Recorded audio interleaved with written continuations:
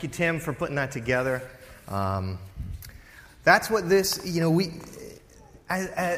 you live long enough, you realize something's not right.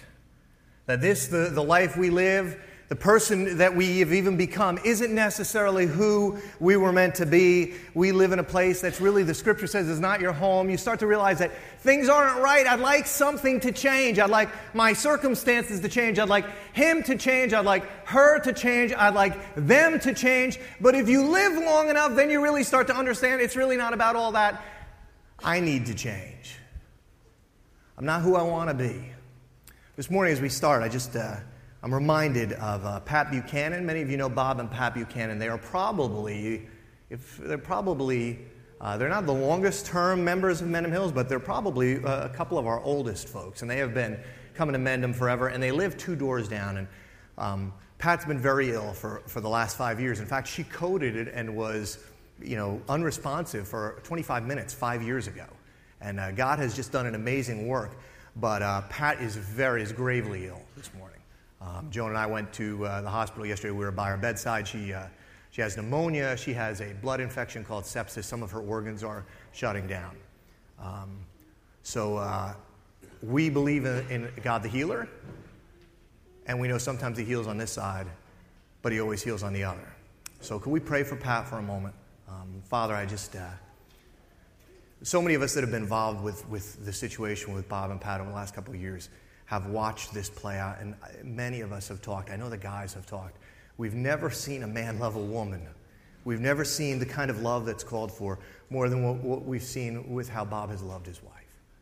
And so this morning, Lord, as I'm sure he's at the hospital, he's holding his wife's hand.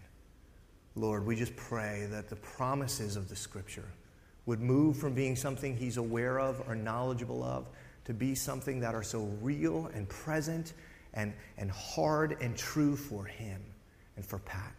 And Lord, we commit her unto your hands in this life and in the next. Your will be done in the great name of Jesus. Amen. I hate starting a talk on a down note, but the reason I chose to do that was, number one, I wanted to make sure as many people knew that was going on as possible. But the second is this, because the truth is our time is short. I'm doing all this studying for this ordination process with the CMA I'm in, and the other day they made me go, and we were talking about, kind of eschatology and the second coming of Christ, and they were asking me for my personal experience. They said, when do you think Jesus is going to return? I said, I don't know the exact date, but I can nail it within 50 years. And they said, how can you do that? I said, because I'm 46, and I'm fairly certain sometime in the next 50 years I'm going to be meeting Jesus. And that's true for you and I. But here's what I don't want to do. I don't want to grind out the next 50 years being the same person and getting to a certain point where there is no change, there's no time for change, and saying, what if I had just taken it seriously? What if I had changed? What would it have meant for my wife and my kids and my church? The New York Times in 2008, the end of the year, they wrote this about change. The editorial said, most of us think we can change our lives if we just summon that willpower. I'm going to change. And we try even harder this time around, said Alan Deutschman, the executive director of Unbound, a firm that counsels corporations how to navigate change, and the author of a book called Change or Die. It's a book that asserts even though most of us have the ability to change, we rarely do. Amen? It's exceptionally hard to make life changes, Mr. Deutschman said. Our efforts are usually doomed to failure when we try to do it on our own. The editorial went on, in a season of change, in a year of change, most people who embark on a journey of self-renewal can expect anything but. Research shows that 80% of people who make resolutions on January 1st fall off the wagon by Valentine's Day. Instead, or indeed, people often fail because they rely on the same strategies. Listen to this. They rely on the same strategies that have failed over and over, says Karen Schlanger, the director of the Brief Therapy Center in Palo Alto, California, which works with people trying to break destructive habits. I love the wisdom of the New York Times. People often fail because they rely on the same strategies that have failed in the past. If you want to change, you've got to get desperate to try something different. I have some friends that are trying to change, and I've been counseling them over the last couple of weeks, and what I keep saying to them is, you will never change until you become a man that feels like he's being held underwater, and you will die unless you get free. You got to want to change, and that's what this whole series of the summer is about. Here's what the Bible says. The Bible often teaches in botanical terms. It was an agricultural society. The Bible says if you as Christians, if you would say that I'm following Jesus, I've confessed Him as my Savior, I've repented of my sins, I want to follow Him. If you've done that, here's what the Scripture says. It says at that moment, something happened in you. You might not have felt it, but the truth of the Scripture is something was planted, a seed of the Holy Spirit was planted in you. There is something foreign to your existing body that now exists there. You have the Holy Spirit available to you, the life of Christ living in you. You can live, listen, you can live out of that force. Or you can continue to live out of your brokenness, out of your flesh, out of your human nature. And the real reason the change in your life is so elusive is that we spend our lives, we spend our money, we buy our books, we pin our hopes and our dreams on trying to get this old broken part of me, this old man, this fleshly body, we try to get it to change, to bring what the Scripture says is dead, to make this and bring it back to life. It never works. It always fails, but we keep trying. People keep selling us books. If you'll do this, you'll change. The Scripture says it's not true. You need to live out of the Spirit that's alive in you, the new Spirit. Now, what we often experience as believers is, you ever see the Bugs Bunny thing where he's got like the devil on one side and the angel on the other? For many of us, we feel that. Truth is, the pictures, while it's silly, is somewhat scriptural. Check out what Paul says. It's in Galatians 5, 16, 18. He says, so I'm telling you, he's telling them to stop trying to obey all the laws, all the things they should do, but instead, Galatians 5, 16 to 18, walk by the Spirit, and then you won't gratify the desires of the flesh, because the flesh desires what's contrary to the Spirit, and the Spirit what is contrary to the flesh. There's a fight going on inside of you. They're in conflict with each other so that you're not to do whatever you want. But if you're led by the Spirit, you're not under the law. Paul's trying to tell this church in Galatia, and he lets us listen in a couple thousand years later. He says this, you're always trying to change by the same way. You're trying to change by some new book or some new law or some new paradigm or some new principle that you're going to follow. You're going to stop doing that. You're going to start doing this. I'm just going to get this old nature. Oh, I'm going to be a much better lover this year. Paul says, stop that. That's not helping you. In fact, when you keep trying to live up to the laws, Paul says the point of the law was not that you keep it. The point of the 10 Commandments and the hundreds the rabbis poured onto this in Jesus' day was to show you that you needed to change, not that they could change you. But we keep saying, just tell me, what do I do? Now, if you keep living out of this old man, if you keep living the way of our brokenness, if you just keep trying to tweak it, pretty it up, slap some lipstick on the pig, as they say, you are destined for certain results. Galatians 5, 19 to 21. The acts of the flesh, what's going to happen is if you keep trying to live out of this, certain things are going to happen.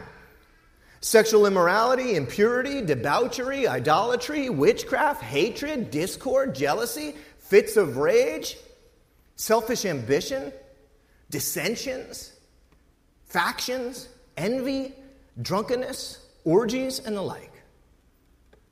It's funny, I was looking at this week and I was reading some commentaries on it, and it said essentially what Paul is saying is the works of flesh are going to mess you up in certain ways. Here's the way they mess you up. They mess you up sexually.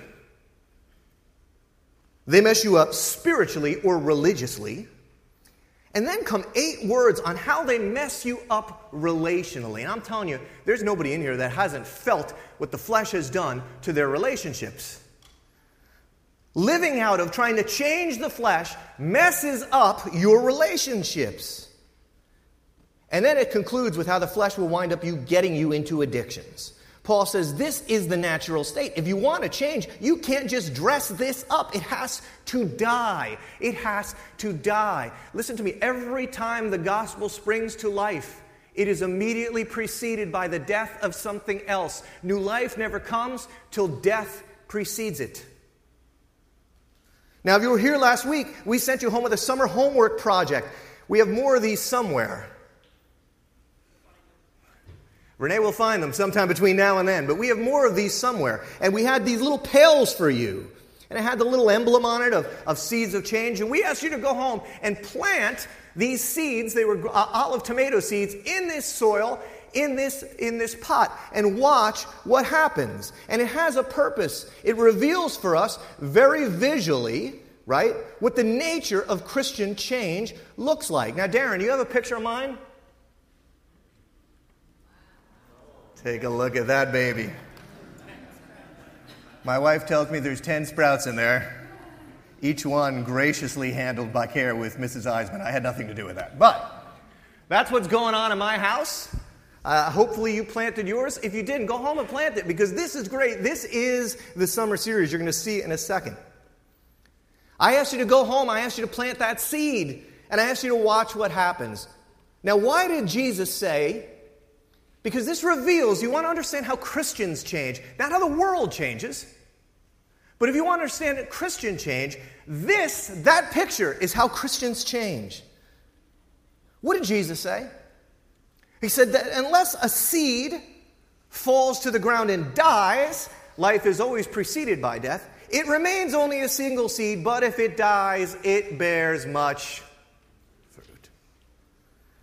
And so what you see, if I dug up my little sprouts, what you would not see at their bottom any longer is a seed. The seed is long gone. It's broken, and out of it has sprung forth life and eventually fruit. Now, of all the analogies Paul and Jesus could have used to describe Christian change, why would they pick fruit? There's a million things they could have compared the transformation of Christians to. Tim Keller, in his great work on Galatians, points out that this botanical reference is perfect for several reasons. First, listen to this. If you're a Christian, there's great hope in this. First, real Christian growth, real transformation, real change is like a fruit tree producing fruit. Real change is gradual.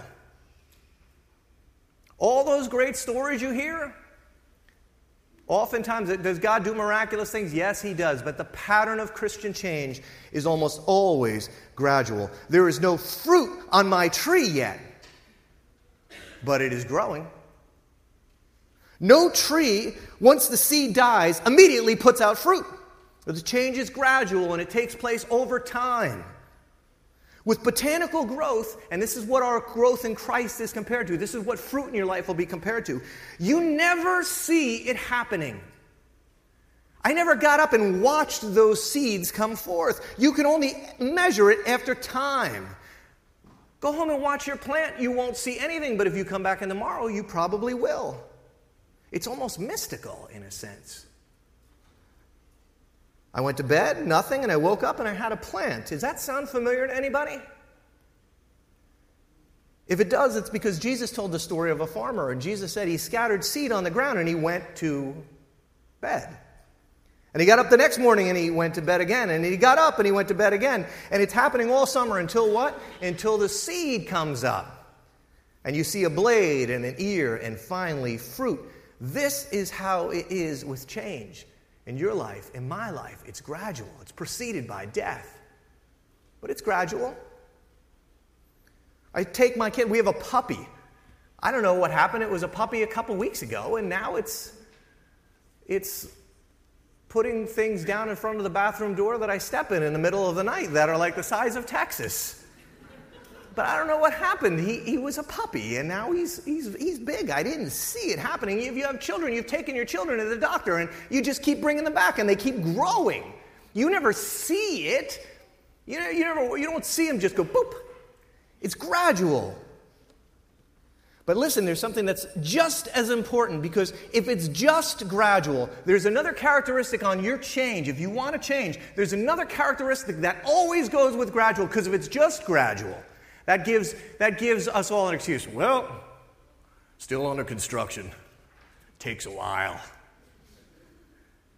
If it's just gradual, you might give up and say, forget it, it's never going to happen. There's another component of change that is true of seed. It is gradual, but it's always inevitable. The growth of the Spirit in you, the fruit in your life, is inevitable. There will be growth. There's a story I read this week of a man that was buried in Italy, and on his tomb he had a gigantic concrete slab laid over the top of him. And it weighed several thousand pounds, and it told of his grandeur. And over the centuries now, some spots have worn off, some cracks have developed in the slab. And some time ago, a small acorn fell into one of those cracks. And over the centuries, what has happened?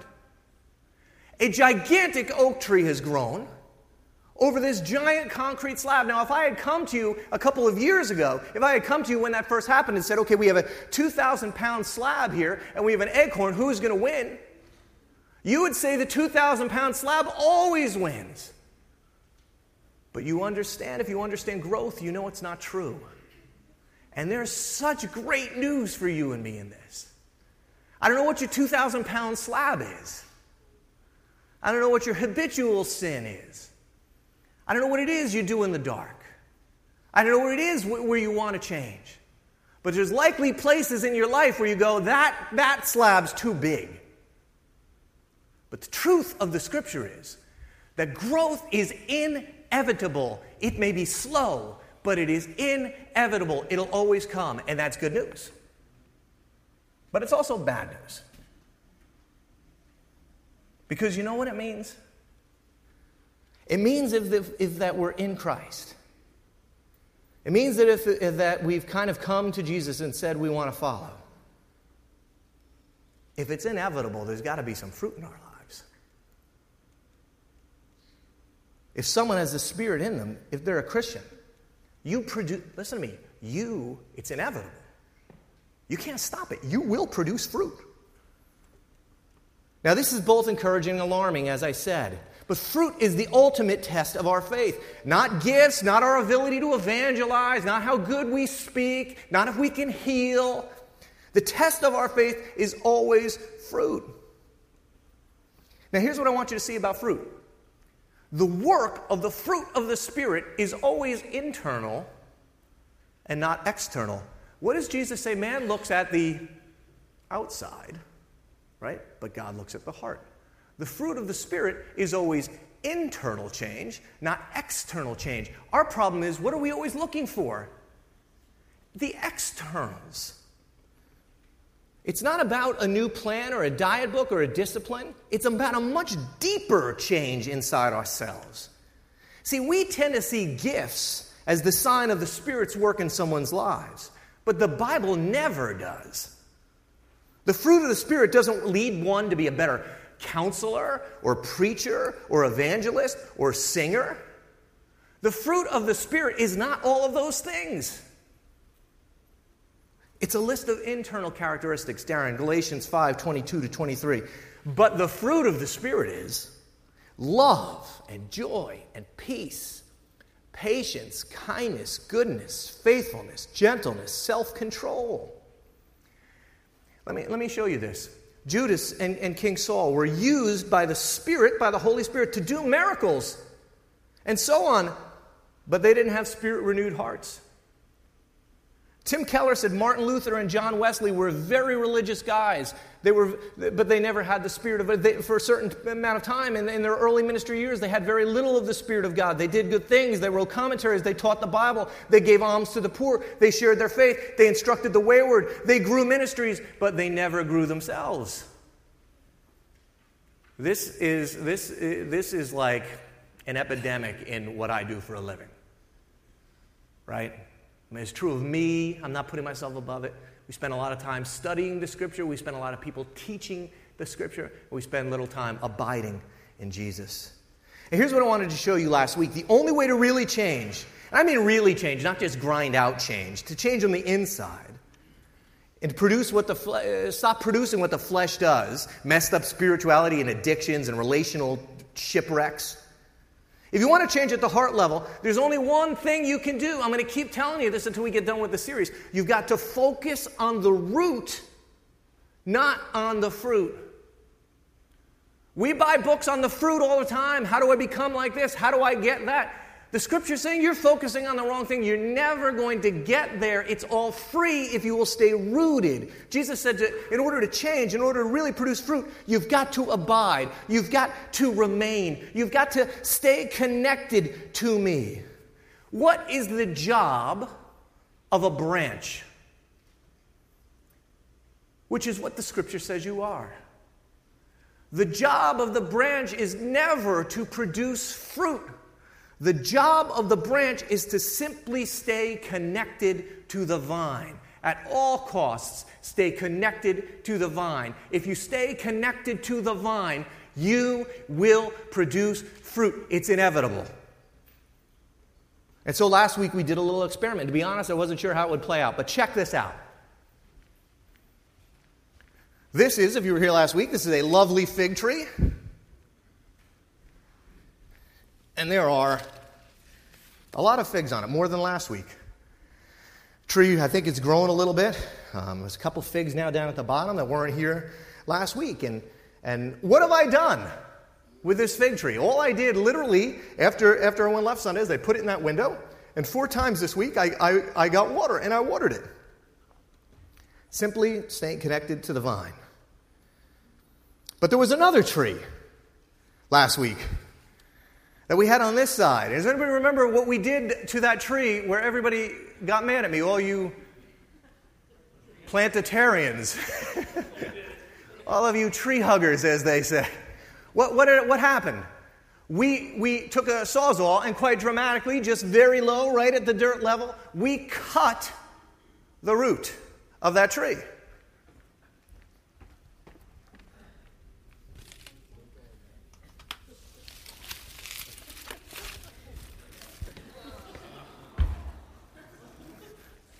You people are pathetic. Is that amazing? Have you ever seen a better visual than that?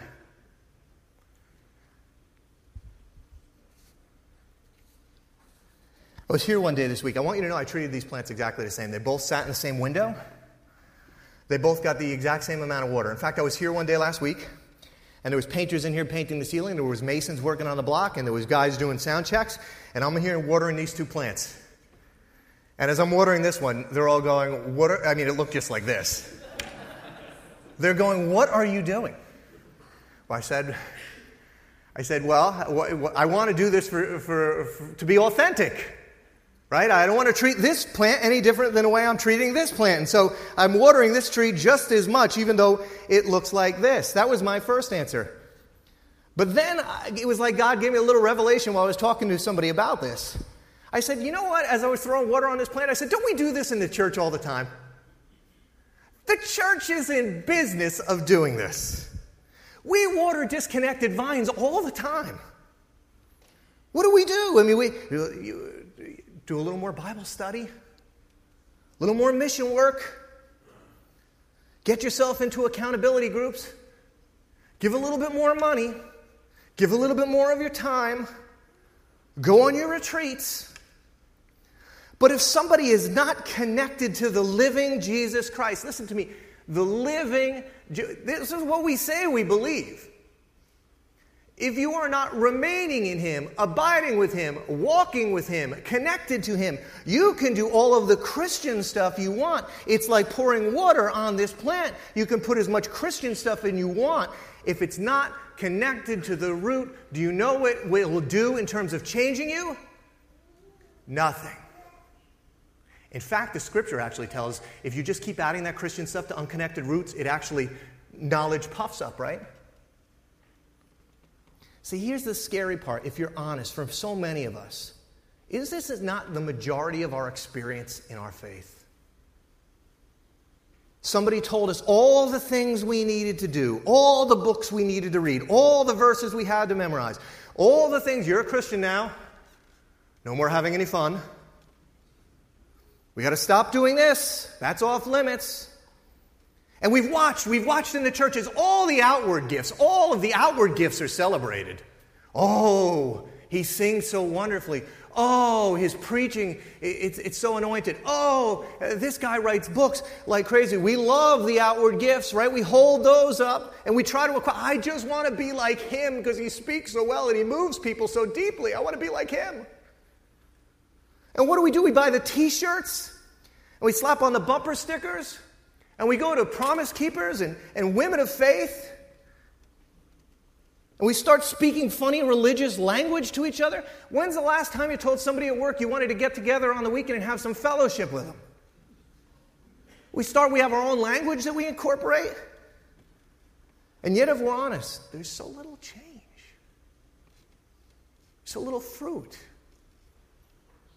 And the reason is this: when you first came to believe that Jesus is who he said he was, that he was the Alpha and the Omega, the beginning and the end, that he was the ransom for sinners, that he was the Messiah, he was the promised one, when you decided that you were going to give your life to him, when you decided that you were going to follow him, did anybody ever say to you, when you said, now what do I do? Did anybody ever say, the only thing you've got to do, it's so important, don't screw it up, it's the only thing you can't do. The only thing you must do is abide. Oh man, you got to stay with him. You got to stay connected to Jesus because everything in the known world is going to try to pull you apart from him. This gives me one more chance to tell you to pick up that resource I offered you last week. I'm the kind of guy that offers resources at a paid price out of the Welcome Center. We're giving it at the same price we bought it. It's a book by Brother Lawrence. It was written in the 1600s by a Carmelite monk. He was an uneducated man. He came and had an experience with God, and he began to work in this monastery. And what began to be noticed about him is even though he worked in the kitchen, even though he cleaned people's monk's sandals, even though he was uneducated, even because couldn't become a monk, there was something about the way that this Brother Lawrence abided in Christ. He was with Christ every day, every moment. People would come from all around to sit down with this uneducated monk and say, why are you so intimate with Jesus? And they wrote down his conversations. And it's called Practicing the Presence of God. I'm telling you, it's a short book. I bought you the 2014 version. It's $9, I think. We sold out 25 of them last week in like a few minutes. There's another 20 out there, something like that. You should, well, we'll get more. I'll just keep giving them to you. You should take this to the beach this summer. Practice, abide. Practice the presence of Christ. Understand what this man discovered. It's a great resource. Those who want to change, if you want to change, hear me on this. This is what you have to do. You have to stop focusing on the fruit. You have to stop saying, I'm going to be this, I'm going to be that. And you have to start focusing on abiding and remaining in the root. Otherwise, we become people, we focus on the fruit. Oh, I'm going to be more loving. Now, we have strawberries this morning. If you came in, you got a nice fresh strawberry. It's kind of our fruit of the Spirit. Here's what we become like when we focus on the fruit. We become like a dead plant whose greatest focus is hanging some fake fruit on it. We do this, we laugh, right? But isn't this what we do? We don't connect to Christ on any deep level. We just try to produce the fruit that would be associated with connecting with Christ. We hang counterfeit fruit on a dead tree. I'm going to love more. That's what I'm going to do. I'm going to try really hard to love. I'm going to love my husband and my kids and my family more. That is until they do something that really ticks me off. And then I tried really hard, God. I tried so hard. God, why do I keep failing? I'm trying so hard. And can you hear the God from heaven saying, stop trying and start abiding? Here's the deal. Love, real love that comes from abiding, that comes from remaining, I believe it is the greatest of the fruits. Now remember from last week, we don't all get different fruits. It's not like a spiritual gift. Some people are up front people, some people are behind the scenes people, some people are healers, some people are evangelists. If you are growing in the inevitable fruit of the Spirit, you get all of them. Because they're all interdependent. They're all related one to another. Some don't get love and others get patience. You get all of them. You cannot love. You can't have biblical love without kindness and patience. If you're connected to the vine, here's what the Scripture says. If you're connected to the vine, you will love. And not just those who love you, Jesus says. Anybody can do that. But love your enemies. I tell all my friends this. This is the best experience I had with Christ in this regard. Driving through the hills of Pennsylvania, I used to drive out to Cleveland and back for my other job a couple times a year. And I'd put on my worship CDs, and I'd be driving through those mountains and winding around. And sometimes, not every time, but sometimes, if you seek Him with all your heart, you'll find Him. Sometimes I would find Him, and I'd be driving the car, and I would just be moved to tears. And I'd be crying as I'm driving down the road, tears would be coming down my face. And God, several times, there was, all of us, especially if you're in ministry, you wind up with some persecutors. And this is years ago now, but this person would come to mind. It was probably the person that was the hardest on me, the person that was the meanest to me. And every time I experienced Christ, I didn't understand this until recently. That person's face, boop, popped into my head. And I used to think that was because it was Satan trying to get me to give up on loving, trying to get me frustrated. But what I've come to think is, what I understood was when that guy's face popped up in front of me, now I gave away the sex. When that person's face popped into my head, what I realized was I actually had a feeling of love for them. When you connect, you don't have to fake love. See, we read love your enemies, and you go, how am I going to love my enemies? I can't fake that. You don't need to fake it. You will love your enemies. It will just be natural. You won't even be trying. It's just something that happens. If you're connected, you'll love. That kind of love, if you're around the church so long, you've heard the word for this love, right? You've heard it, but you've never experienced it. It's this concept of agape. It means to serve a person for their good and their value, not for what they bring to you. Why do you think that Paul says the first thing is, the fruit of the Spirit is, the first one is love? And I think he puts them in this order for a reason. Because he got it from Jesus. Who, when he was talking about abiding in John 15, Jesus says, as the Father has loved me, so I have loved you. Now remain or abide in my love. Whose love do we remain in? Whose love are we connected to? Is this our love, our best efforts? That's what happens with fake fruit. We have to abide in His love. John 15:11, same chapter. I've told you these things so that my joy might be in you, and your joy would be complete. Fruit of the Spirit is love, joy. Whose joy? Do you know the joy of Jesus Christ is available to you in that new life in you? Right before this conversation, in John 14:27, Jesus says, peace I leave you with, my peace I give to you. I don't give it to you as the world gives it to you. You get His peace. If you abide, you get His love, His joy, His peace. It's not fake fruit. It's the real thing. It flows into us. It becomes true of us. Probably the second or third most famous verse in the Bible, and I know you all know it. Proves this point. You've proved this point at every wedding you've ever been to. 1 Corinthians 13. Paul says, if I speak in the tongues of men and angels, if I got the gift of preaching, but I don't have love, I'm a resounding gong. If I have the gift of prophecy, everybody wants to be a prophet, and I can fathom all mysteries and all knowledge, I'm brilliant. And I have faith that can move mountains, but I don't have love, I'm nothing. If I give all that I possess to the poor, I give my body over to hardship so that I can boast, but I don't have love, I gain nothing. Listen, church, stop looking for the external gifts. Stop seeking the external gifts. Start seeking the root. You'll get the fruit. We're all going down these wrong roads trying to find happiness in all these other places, and it keeps leading to this fake fruit that falls off dead trees. And then Paul says something about love. What does he say about love? He says the fruit of the Spirit is what? Love, joy, peace, patience, kindness, gentleness. Paul says love is patient. Love is kind. It doesn't envy. It doesn't boast. It's not proud. It doesn't dishonor others. It doesn't seek. It's not self-seeking. It's not easily angered. It doesn't keep records of wrongs. Love, it doesn't delight in evil. It rejoices in truth. It always protects. It always trusts. It always hopes. It always perseveres. It never fails. Paul says if you are, church, if it is inevitable, if you're connected to Christ, that you will produce fruit, how are you at being a lover? If I went home and looked at your Facebook page and I read it, would I come away and go, ooh, that person loves like crazy? If I looked at your checkbook and I said, let me just examine it.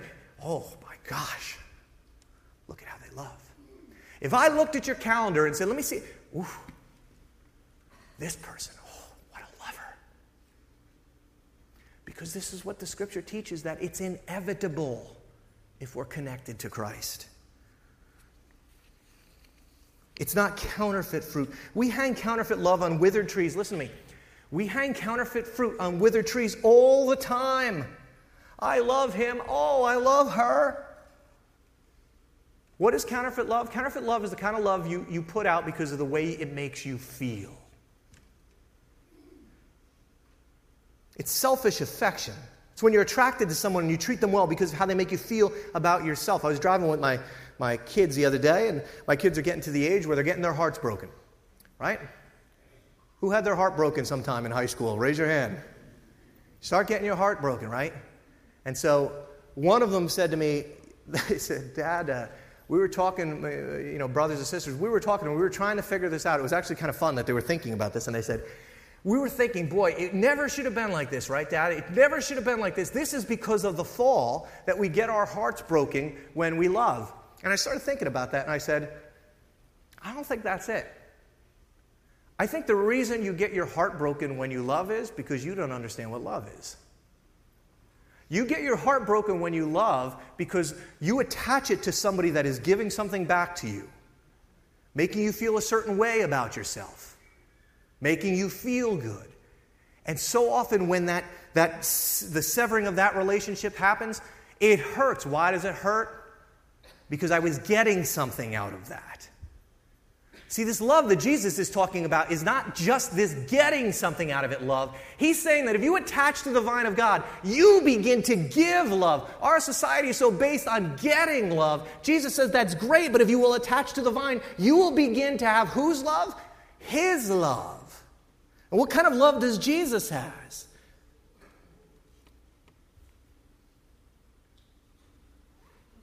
When it goes away, the truth is, when love goes away, the truth is that the fruit was fake and the plant was dead. It looked good for a while. You felt this in your relationships, maybe even in your marriages. It felt good for a time, but the fruit was fake and the plant was dead. How many of you have been the victim of counterfeit fruit when it comes to love? Tougher question. How many of you have been purveyors of it? But Jesus said, as the Father has loved me, in the same way, I love you. He says, stay connected to this. Bask in it. Bathe in it. Revel in it. How much does the Father love Jesus? Have you ever thought to yourself, I wonder how much God loves Jesus? Intellectually, we'd all say, I'm pretty sure I understand that he loves him a lot. Jesus is saying the same way that God loves me, God the Father loves me, is the same way I love you. And if you abide in it, do you know what's going to happen to you? You're going to start to love other people the way God loves the Father and the way I love you. That's the way you're going to begin to love all kinds of people.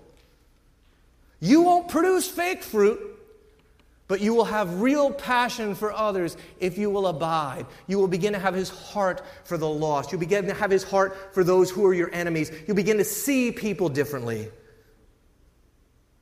Eric Fromm wrote a famous book. 6 million copies of it were sold. It was called The Art of Loving. And he said there were 3 characteristics that were not counterfeit love. He said the first, the key to being real, to loving somebody with this kind of agape love. If you want to see if the love that's coming out of you is real fruit, ask yourself this question. First, is it concentrated? Do you love anybody with a concentrated form of love, where you're so focused on them, not just what they're saying, but where you're so focused on their soul, where you're not worried about, oh, is this person conforming to my desires? Is this person doing what I want? But you, gentlemen, when's the last time, and I need to ask myself the same question, when you looked into the wife of your eyes and you didn't just see her one way, but you saw into her soul? I do a lot of marriage counseling. When people start to get this, it changes their whole relationship. When they stop looking at each other and start concentrating on each other at deep levels, when they love, when they see the way Jesus sees, when they love the way Jesus loves, and it comes from abiding, when they focus. Tony Campolo has a great story about this. He was teaching at the University of Pennsylvania. And he said he had an intro to sociology class. There was about 750 kids in the class. And he said the kids were always too afraid to come and ask questions during class because there was so many kids there. So he said he would have office hours, and often during office hours, the kids would come down and ask a question. But he said, I'm a busy guy, and I got a lot of appointments, and, I'd hear a knock at the door, and the door was closed for a reason, he would say. I would hope they wouldn't come. And one day this kid came, and he knocked on the door, and he said, I answered with my usual kind of gruffness of, who is it? And the kid said, my name is whatever, and I have a question for you. And the kid came in, and he said, I have a question, Dr. Campolo, about Durkheim. I'd like to understand some of the principles of Durkheim. And Campolo went on and told him all about Durkheim. He said, I went through the whole thing on Durkheim. I answered every question there was about Durkheim. I got them right. They were factually correct. And the kid just sat there, and he said, after a little while, the kid was giving me nothing back. I had given him all that I knew about Durkheim. I had answered every question he wanted. And then I said to the kid, is that all? He said the kid just kind of looked at him and said, yeah, I guess that's about it. He walked out of Campolo's classroom, and he said he went back to work. He was moving his papers around. 15 minutes later, that young man climbed to the highest point on the University of Pennsylvania and jumped and killed himself. And what Campolo said was, I was the God guy on campus. When people this was a secular university, and when people wanted to know God, the thought was, well, if they came to me, I might be able to guide them. But you see, I wasn't abiding. I wasn't concentrating. I wasn't looking at what was around the words. I was just hearing the words. I didn't really care. I was on Facebook this week, and a kid that was in my high school class. Funny story. I was at a golf outing this week, and you know how I like to lie about my age a little? Somebody said, what class were you in? I said, I was Mount Olive High School class of 1999. And there's a guy that I had never met before, and he looked at me for a while, and then one of my friends was there, and they're like, tell him what year you actually were. I said, well, I was really class of 85. The guy looked at me, and he goes, man, I was looking at you thinking, you look like hell.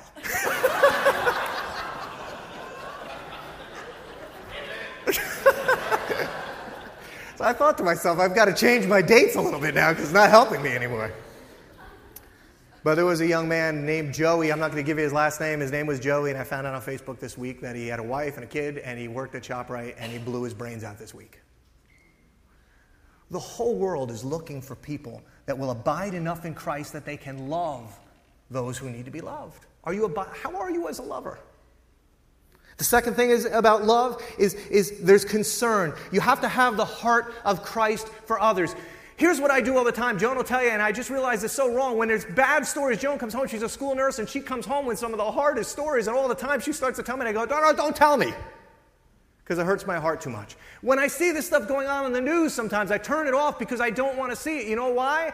Because I don't want it to break me out of my little bubble. I don't want to have concern for the least of these. It's too much for me sometimes. But it was never too much for Jesus.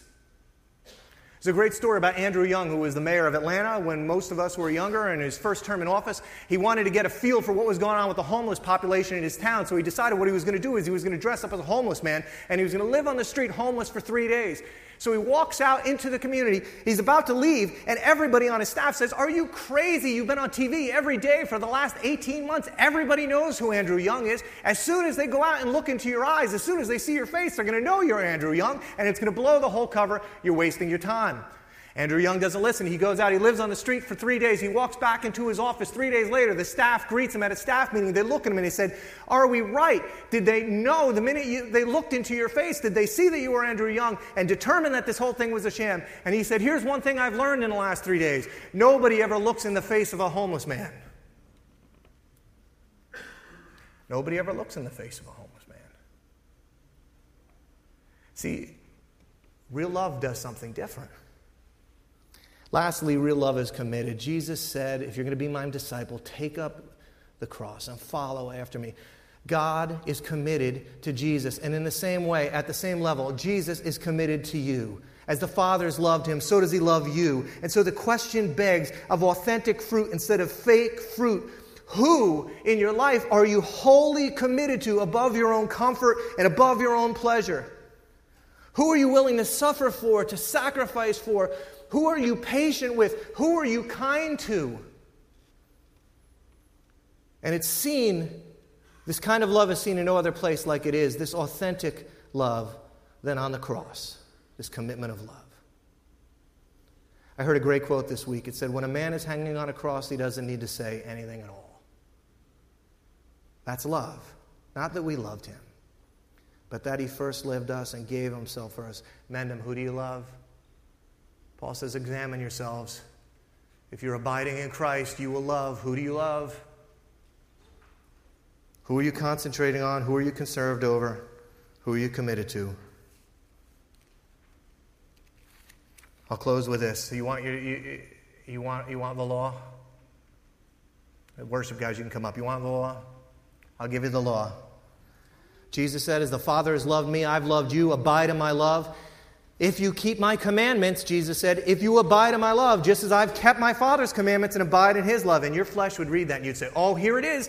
Here's the book. Here's the principle. This is how I love. Here's the self-improvement. This is what I've got to do.